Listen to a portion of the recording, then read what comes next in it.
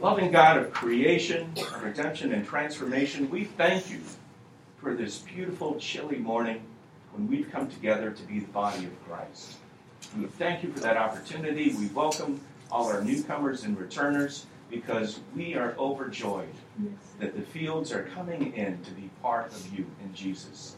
And so may the words of our mouths and the meditations of our hearts be acceptable unto thee, O Lord, our rock and our Redeemer, either through us or in spite of us. Speak to us, thy people, we pray. Amen. Amen. Good morning. Good morning. Welcome to Holy Conferencing, our quarterly get-together. And it's a joy to see everybody here, all our eyes, our ears, our feet, our heads.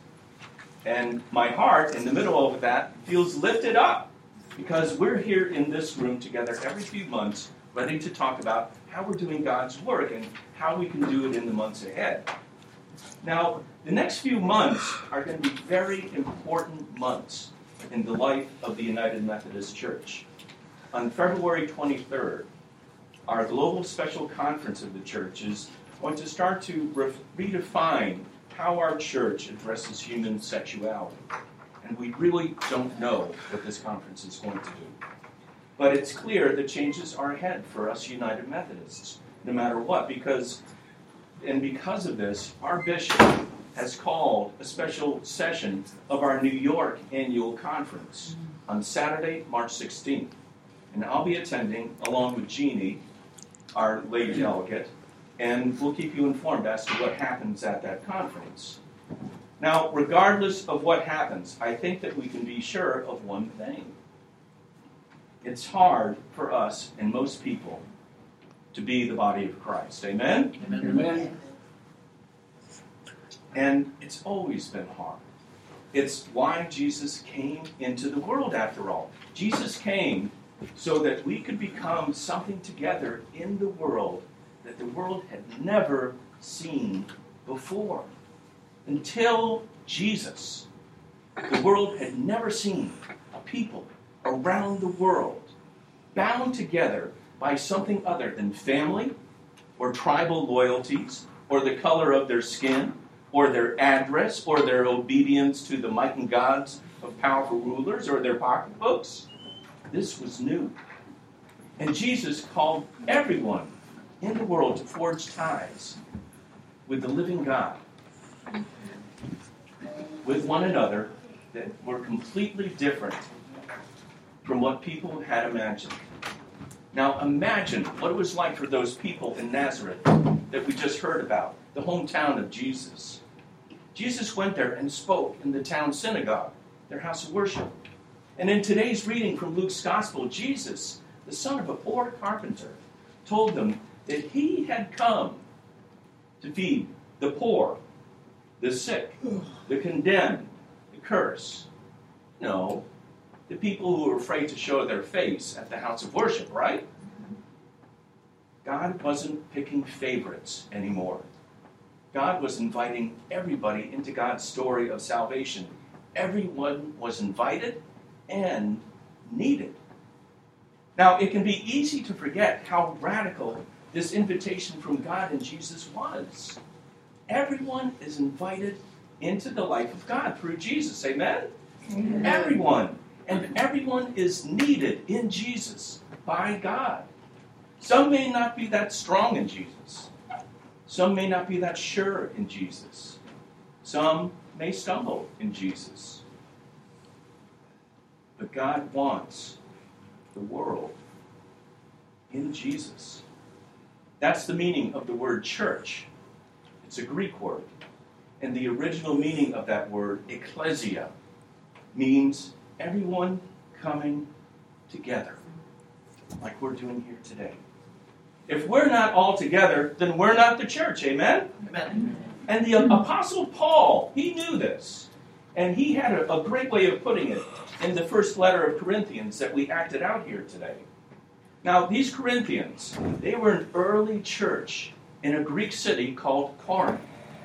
And Corinth was an anything-goes kind of city and a do-your-own-thing kind of city, too. People in this early church were used to having their little cliques, cutting out others who were a little bit different. And people were thinking that they were together as the church, but often what they really were people who just happened to worship in the same place. Sound familiar? They were pieces of the body of Christ, but not a body. Now, Paul told these rebellious Christians that their independence was killing the body of Christ. A body can't live with just a head, or an eye, or a nose, or a foot. You still get up there. And the body has important parts that we may be proud of or may not be proud of. We need all of those parts of the body to be a body. Amen? Amen. And we need all the people in Christ to be the body of Christ. It can't just be people who think and act and look like we do. It has to be everyone together as a body. Our church, this church, is a body of Christ in some very healthy ways. Our finances are sound, as you'll see. We have well-maintained properties, as you can see. We have heart-moving worship. At least we hope it is. Praise God. Praise God for that, indeed. And we take care of our people, no matter how they are. And we have a strong commitment to overseas missions and caring for refugee families through our Unity House mission right across the way here. And these are all beautiful things. Praise God for them, right? But we can also see where we might have neglected God's mission for the body of Christ, right in our neighborhood and right in our city, in places that are important for the health and growth of our church and for the growth of God's mission. We have dozens of young children right in that building there. They come every day, and their families are coming every day. And we do not have ministry partnerships with those families. We have hundreds of children and their families going to Hanover Elementary, right over there. And we are not in ministry partnerships with them. We have houses and businesses and institutions that we pass in our prayer walks every Monday at noon. And we're not in as strong a partnership with those families and businesses and institutions as we should be for God's sake and their sake. We are at a turning point here, not only in the history of our United Methodist Church, but in this church, and in many churches like our church. Like many churches, we've been hearing about the need for change, but not necessarily changing. We've moved along in familiar patterns, avoiding new patterns maybe, that can draw not just us, but people all around us, like came today, into the body of Christ. And those are beautiful things. We have settled sometimes for letting ourselves and others go our own way apart from the body of Christ. Because of this, the body of Christ sometimes in churches looks more like a collection of body parts than a living, growing reflection of our Lord Jesus Christ in the world. Christ will come again, no matter what. Christ comes every day, and Christ will keep on coming every day until the end of time, offering us all God's common good, an image of wholeness, power, and peace that comes only from being in the body of Christ. And if everyone has decided to live and die selfishly when Christ comes, and to ignore the power of love in Jesus Christ, then when Christ comes, Christ will be coming to a dead world, day in and day out. And we don't want that, do we? The life-saving, soul-saving bonds of love forged by Jesus on a cross for our sake can save us only when we live in Christ, as Christ, and share Christ with our equally imperfect neighbors right here and everywhere in God's beautiful world for God's beautiful common good. Amen? Amen. Now, we may think to ourselves, well, I'm not cut out for that. I don't have the gifts to be in the body of Christ. I'm too weak. I'm too tired. I'm too broken. I'm too uninformed. I'm too small, too different to make a difference in the body of Christ. If you think that, you're wrong. You're dead wrong. The foot needs the eye. The eye needs the hand. The head needs the foot. We're all linked to one another in Christ like a beautiful chain. A chain that links us to the love of Jesus that has flowed through God's creation for 2,000 years. And the weakest link in God's life-saving chain of love in Christ is not the poor person, the sick person, the person that feels they have no special talent or strength for being in Jesus. No. The weakest link in the chain of love that is Christ is the link that's not linked. Look around this room. Look. You are the ones who can be the body of Christ. We aren't all apostles, or prophets, or teachers, or miracle workers, or healers, or helpers, or leaders, or communicators. But each one of us has gifts that we can use that were forged in the love of Christ. Gifts that we all need together to be God's people in God's world in action together. People who've been here a long time need new people. You new people need the older long-timers. Long-timers is a nice way to put it, isn't it? The young people need the old people. Older people need younger people. Men need women, and women need men. We all need people who aren't like us to be who God has meant us.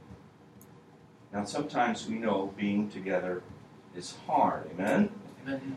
In an age when we can easily just turn the channel, tune something out, or get a new app, or look at another web page, a new message on our phones, we can forget that Jesus didn't come to forge the body of Christ from people who Jesus liked, right?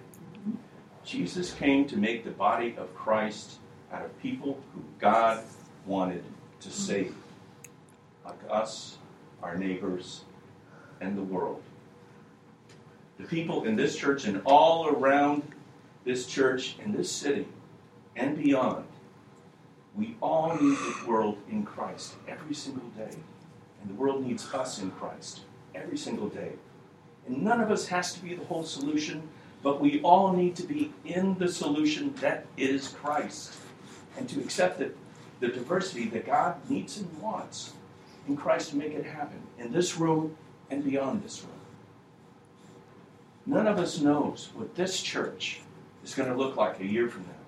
But my hope and my prayer for all of us here today is that we will look more like the body of Christ together, each of us working together, including especially people who are not used to working with inside this church and outside of it, to live together as the body of Christ. Be in the chain that links us to everyone in Christ and God's love. Call back into the chain those who've unlinked from it and those who've never thought of being in it. Let's forge a beautiful new future together as the living body of Christ for our sake and for the sake of all God's wonderful creation that we're a part of. Let's be the body of Christ together. Amen. Amen. Our hymn of response is "We Are the Body of Christ." It's at the bottom. It's the last thing we got to do. And it's a joy to do it. Ready for your charge to keep. 1, 2, 3. We are the body of Christ when we act as one people with many gifts, seeking the one goal of our one God, God's love for all. Be the body of Christ together.